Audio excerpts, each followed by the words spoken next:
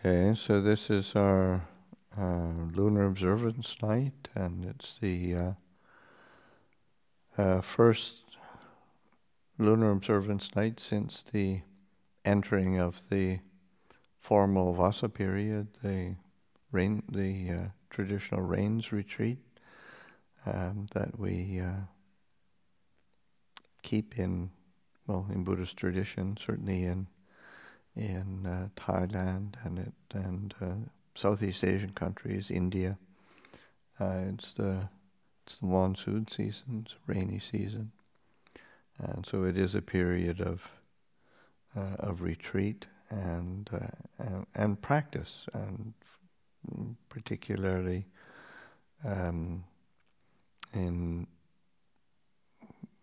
the monasteries that I was trained in Thailand, and this would be a time of kind of reviewing and renewing commitment to both the formal practice as well as the study and practice of our monastic discipline, and so that I think there's already been several Vinaya classes for the monks,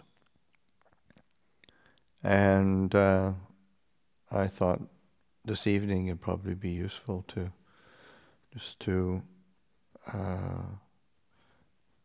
really maybe review and reflect on the meditation practice, and because I think it's really important for us all, whether you're a new practitioner or somebody who's been practicing for a long time, to be reviewing and recollecting what's the relationship to one's formal practice. What is how do I keep a sense of kind of a refreshed interest in the meditation, because if anything that we do, if we just do it over and over again, then it can become old and stale and boring. And if one allows the meditation to drift into that kind of perspective, then then one's practice and training doesn't really flourish or mature. So it's really important to be taking the time from time to time, and certainly each year, a couple times a year, doing a kind of a hitting the reset button and making sure that your relationship to the meditation practice is on course, so that say for myself, I've been practicing for a long time. This is my 50th Rains retreat, so I've been doing this for a while, and I remember, I think it was maybe when people ask me about my, and certainly over this last few years, several years, many years, people ask me about my life or my biography and my practice, and one of the and how I practice. But one of the things that as a reflecting on it, it's sort of like the practice, meditation practice, the study and exploration of the Buddha's teachings. I find really interesting and invigorating, and which is the first that I can remember when I first ordained. And I was just so bored of everything.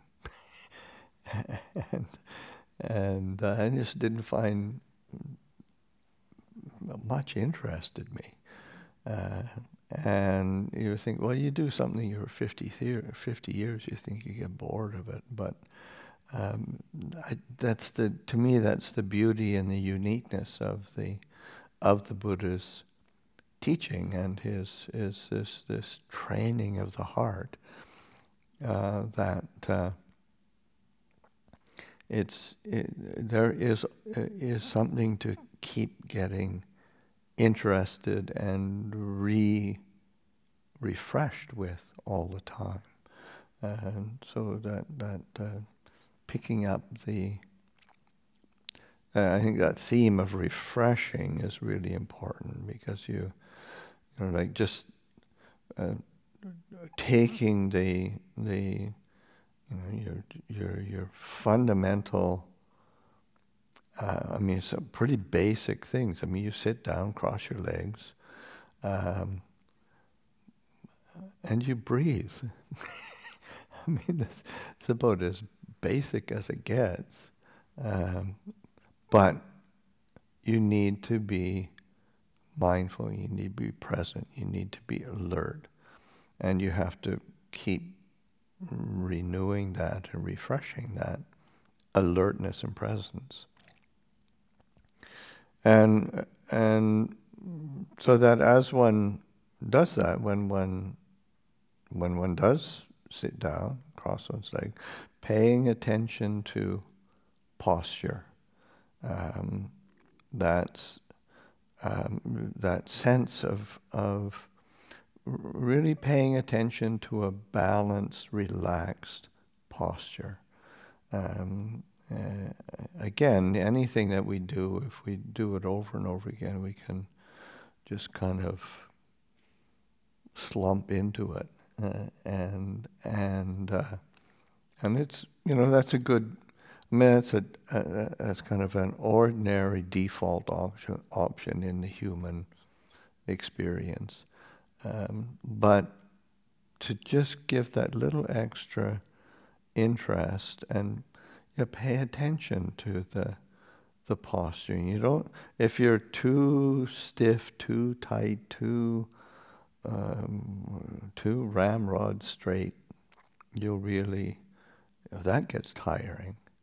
And if it's too loose, too lackadaisical, that gets tiring as well. So it's just really learning how to get a balance and using the physical posture as a basis for exploration. How do you relax into something as basic as sitting down? So just that sense of getting your posture so that the back is upright. You've got a cushion that works for you, or not. I mean, some people are certainly. When I was beginning my training, and for pretty much all the time I lived in Thailand, I mean, a cushion and a mat was unheard of. And because certainly in Thailand, and particularly the northeast of Thailand, everybody grew up on the floor, and they were used to sitting cross-legged for long periods of time, and they were comfortable like that. I've told the story many times of the one of the monks going off to the north of Thailand and living with a teacher who really emphasized sitting in full lotus, and so he came back and then was giving a talk to the villagers and the little old ladies who come for the the lunar observance, and they, and they joined for the whole night to do chanting, meditation, listening to talks, and so you got them to sit in full lotus, and it was sort of like, boop, pop, and, sit there. I mean, what's the big deal? it's, it's, it's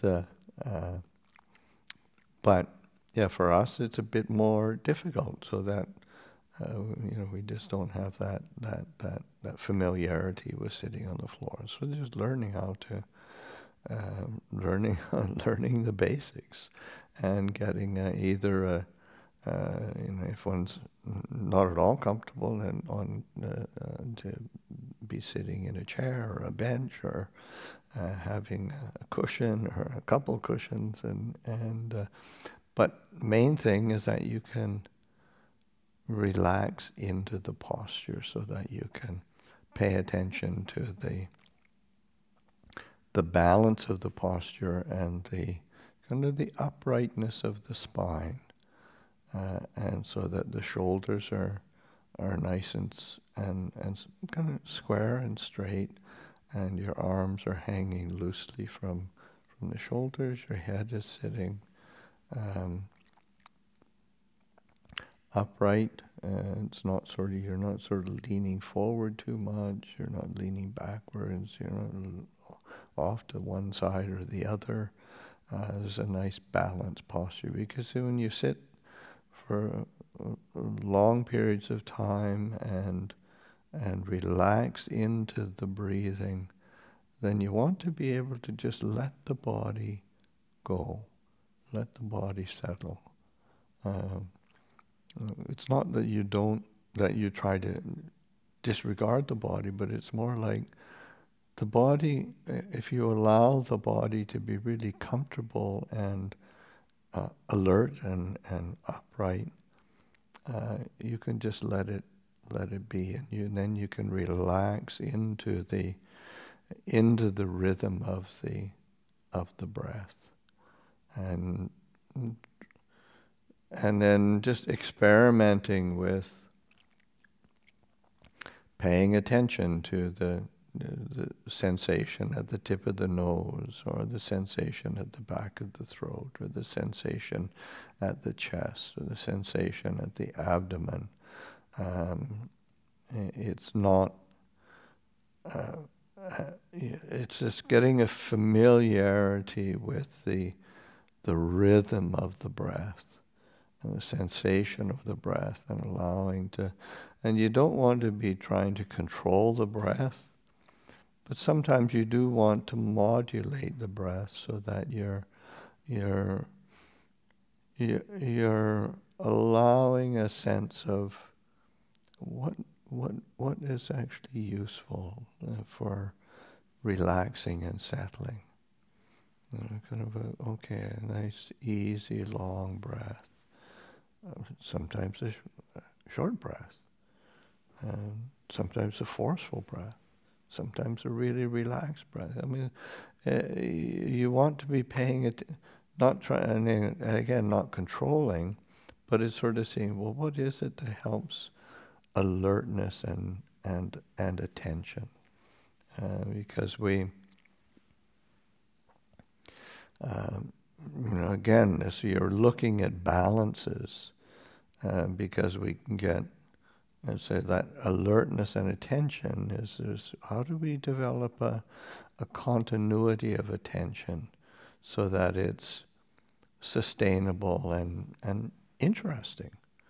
That's and so you have to learn how to be comfortable with the breath, and learn how to be present with when it's like this, am I relaxing? Am I settling? Am I nice and balanced? Is it nice and even? and it's just, and you learn through that with just experimenting. This is the sort of thing that doesn't come through just again forcing or through theory. It's through doing it and getting so familiar with the what are, when do we tighten up? When do we drift? When do we get sloppy? When do we get obsessed about something? And it's really important to pay attention to that interplay between the body and the mind, because sometimes we get overly obsessed with the mind and me and my thinking, that it's kind of neurotic, but you really want to learn from the different thought patterns and the moods that come up. And one of the ways you can really learn about the moods is, I mean, of course, you pay attention to the content, but you want to be paying attention to how it feels. And that's where, again, this coming back to the body is so important, because learning what does it feel like when we're upset about something? What does it feel like when we're worried about something? What's the sort of the whole body mind feeling when we just want something so badly, and because it's not like it's not like you're trying to control, but you're really trying to learn what it feels like. This is one of the things that Ajahn Chah said that really made an impression on me, was that the language of Dhamma is the language of feeling. It's not. This is not about philosophy or idealization of anything. It's how do you feel, and bottom line, as the Buddha pointed to as the foundation of his teaching, is there's this fundamental suffering, this dissatisfaction, this discontent, this dis-ease that we all don't want to experience, and we keep repeating it over and over again.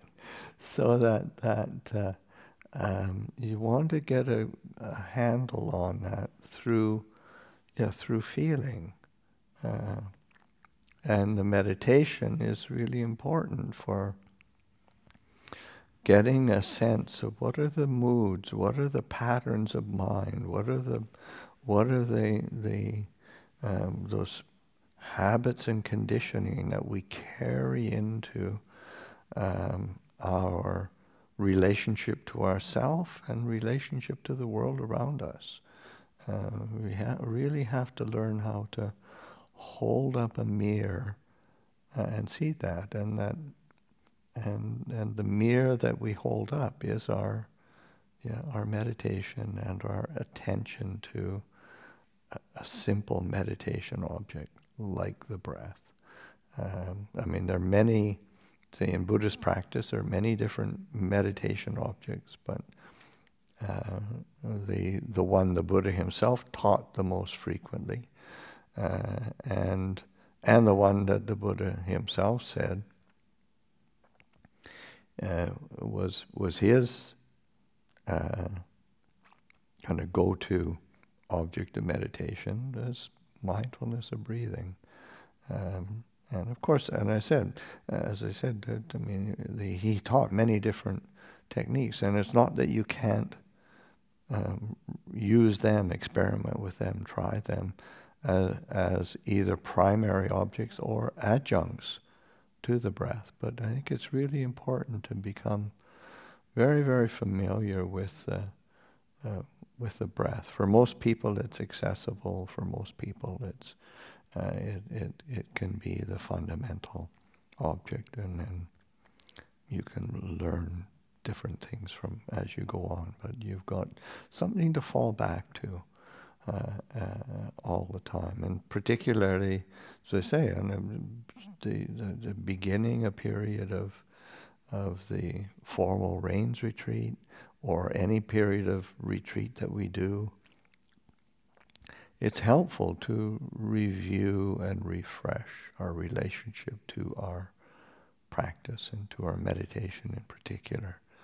And so to give oneself that, on a certain level, is giving oneself a gift.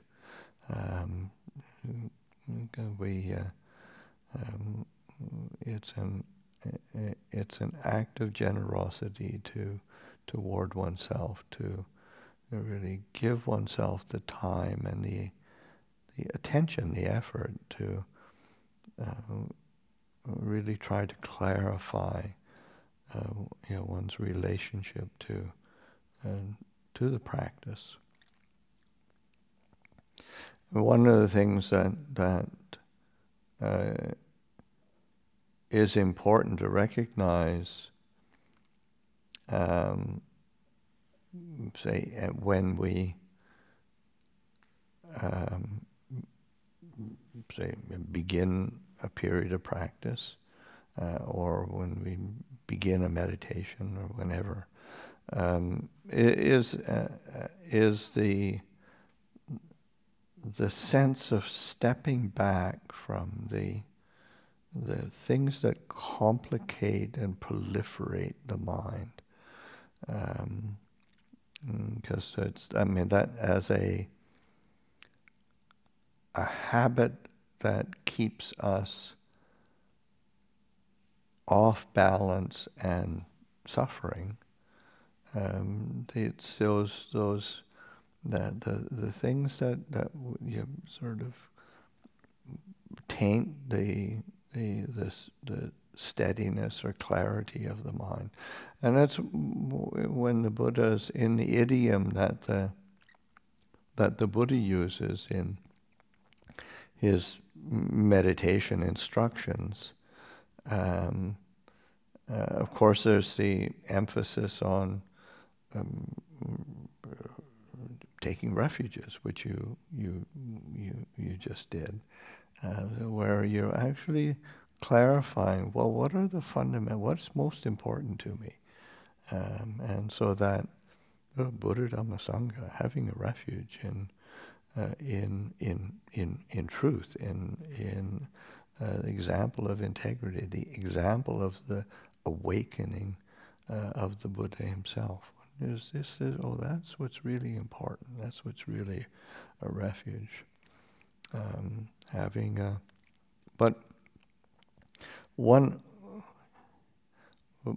of the things, so that and clarifying one's refuges, clarifying one's sila, one's virtue, one's integrity, because that tends to, and again, as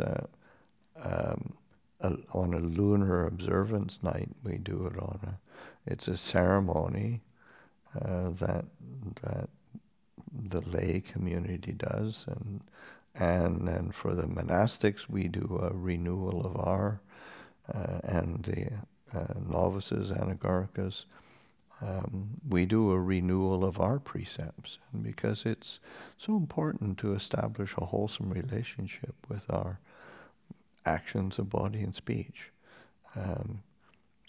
because the reality of having a human body and mind is we remember what we've done, and you want to not be plagued by memories that kind of just don't make the mind happy. This is a very fundamental thing, and so that sense of clarifying the refuge, clarifying the relationship to sila, and that because that clarity of those fundamentals, it brings a happiness to the mind, an ease, and having that ease brings a certain delight, and that's a great basis for going forward in the development of the heart. As one does that and then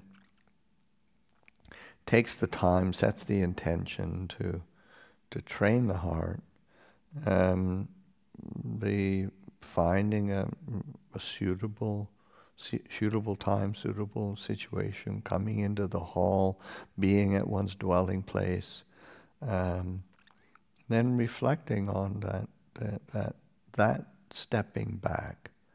In the idiom that the Buddha uses, viviceva kamehi, vivicha akusalehi dhammehi, and it's secluded from sensuality, secluded from unwholesome states, and it's that stepping back from the things that complicate and proliferate the mind. So stepping back from that constant pursuit of gratification, stimulation, looking for a kind of a sensory excitement, whether it's just out of habit or out of boredom, but learning how to be content within oneself without having to, and certainly in this modern era, I mean, the avenues of sensory and sensual stimulation are kind of endless, and it doesn't really make for a whole lot of happiness or peace.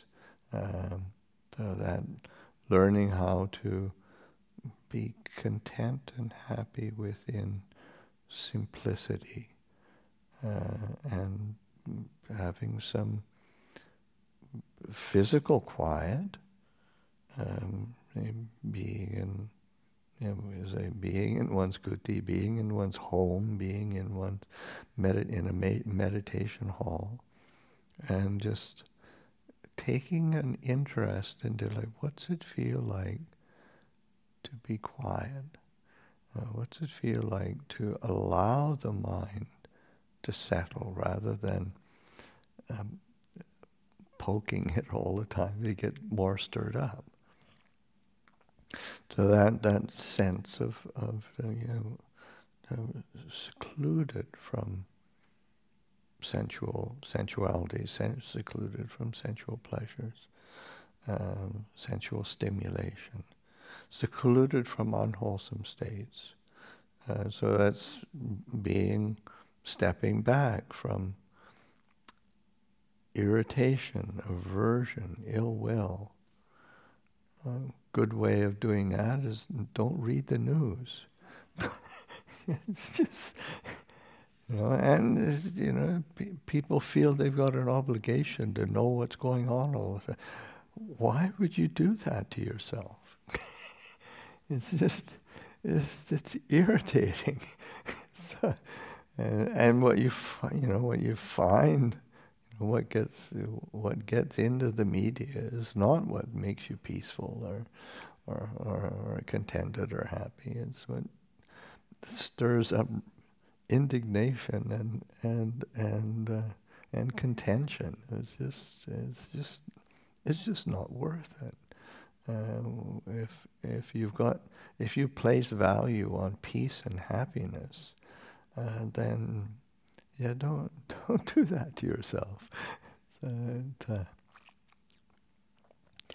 And so that's secluded from unwholesome states,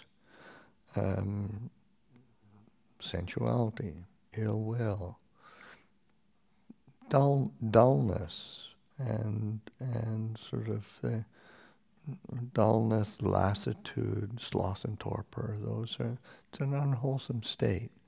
Just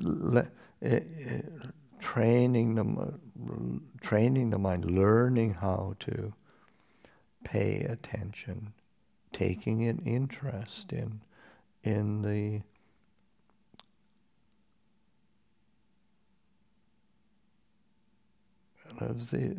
things that have real value. It's like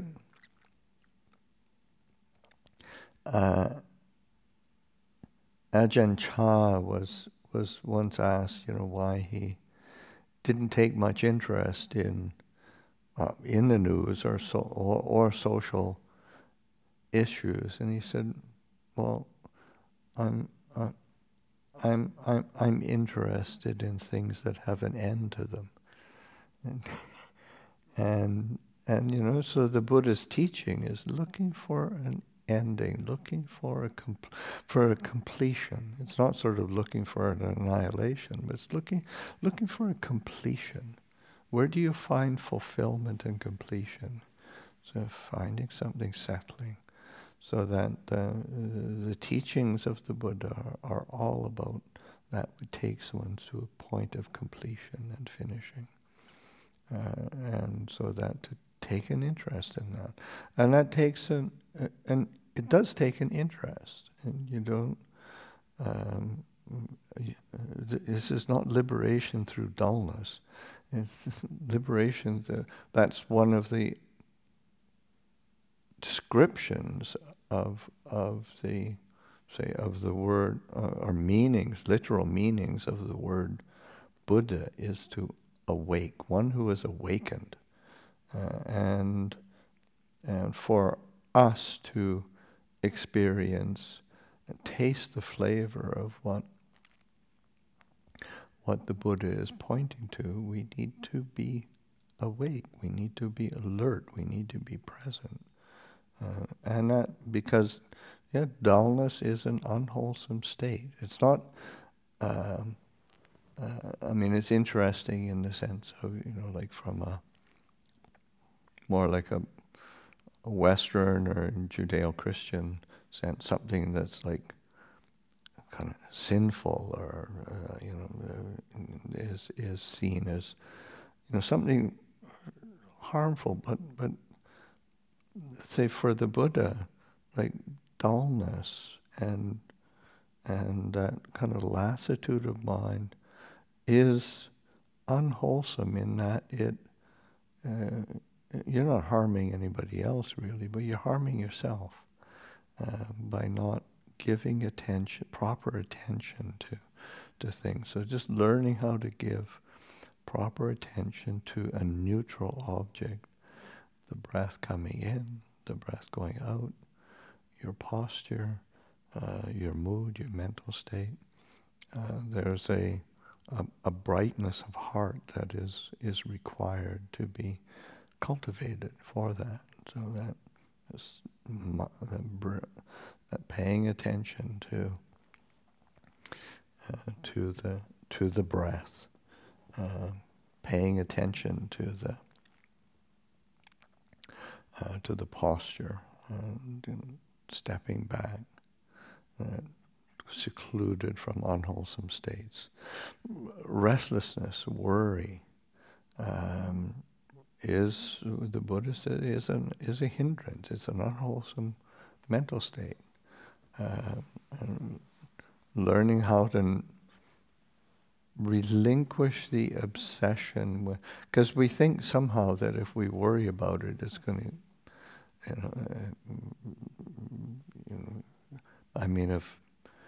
if we don't do it, who's going to do it? It's like, there's some feeling of like necessity that it really needs to be worried about, and it's not really true at all. So that sense of relinquishing that restless, learning how to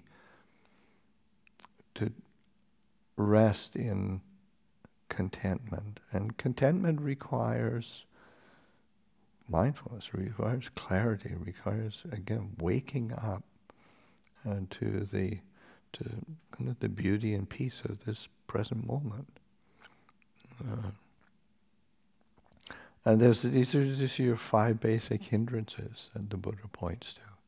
But it's helpful to get a reflection around it, or to try to make it more, again, rather than sort of ticking it off as a list from a book you've read. How do you experience it? What's the feeling? What's it feel when you relinquish, when you or when you sustain attention in a way that's not arising? Sort of it's not just the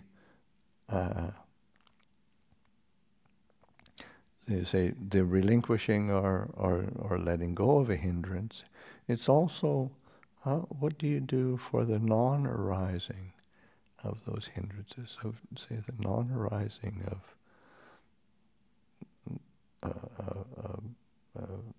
sensual desire, non-arising of aversion, non-arising of dullness, non-arising of restlessness, non-arising of doubt.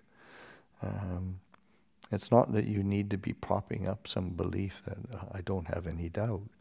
It's sort of, how do you dwell in confidence and faith in the truth of the Buddha's of his teaching, or the confidence and faith in the experience of peace. So it's this sense of exploring the nuances of the practice and the training, and particularly with the breath, with the meditation itself. It's because on a moment-to-moment experience, how do we sustain mindfulness and clear comprehension? How do we sustain a sense of clarity and well-being? Because those are both the tools that we rely on for the meditation, but it's also a goal that we're working towards, or aspiring toward, or laying the foundation for. So just to be able to explore that, and particularly as we begin this period of the Vassa period, the rains retreat period, go back and review your how do I relate to something as fundamental as the refuges? Because it's something we hear about right from the very beginning of our interest in Buddhist practice. But that relationship to the refuges of Buddha, Dhamma, Sangha, relationship to our sila, our conduct with integrity and virtue. How do we use it as a basis of uplift and gratification, delight? And then similarly with the developing of our formal meditation. There's the continuity of mindfulness that we want to be developing in our day-to-day life. But then when we sit down, we have the time to sit down and meditate, how do we keep it interesting? How do we keep an interest sustained within the heart? And so it's an ongoing question. And how do we open ourselves to the experience of contentment and peace and inner happiness, and delight in and delight in truth, delight in the Dhamma, because it's something that in our chant, like the morning chanting, there's a phrase that describes the Dhamma that the Buddha taught as beautiful in the beginning, beautiful in the middle, beautiful in the end. And I think it's just, how do we approach that, experience that, and delight in that beauty of truth? So offer that for reflection this evening.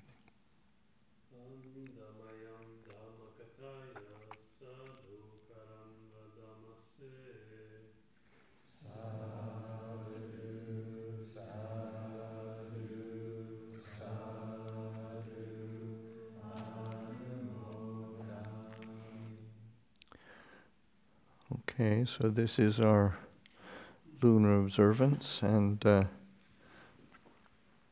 I've been away for a few days, and I'm not quite sure what the schedule is. I assume it's probably a optional vigil, but for those who are going to keep the vigil, and just to opportunity for continuing one's practice, meditation through the evening, tea at midnight, puja at 3 in the morning, and if not, and I'm definitely not going to be doing that. I'm out of steam. I was out of steam before I got back here. So, but also there's a couple announcements that Ajahn Chunda left.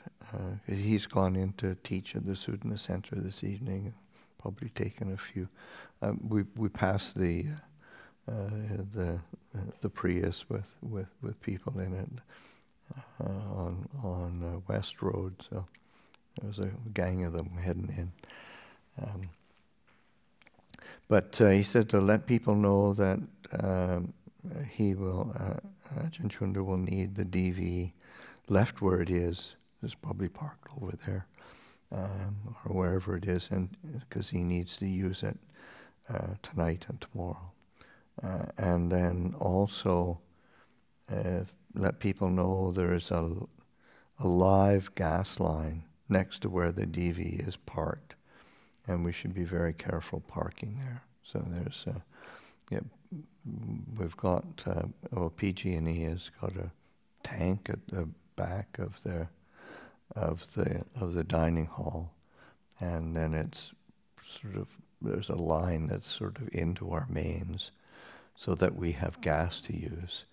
They're doing a big test on their big mains gas line that runs the front of the monastery, and they've had to close that all down, and but anyway, they've got to, so be careful of that and make sure you,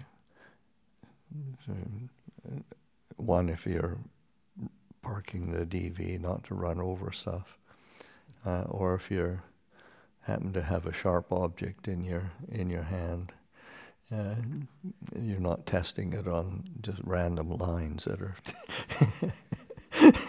for the fun of it, just to see what happens.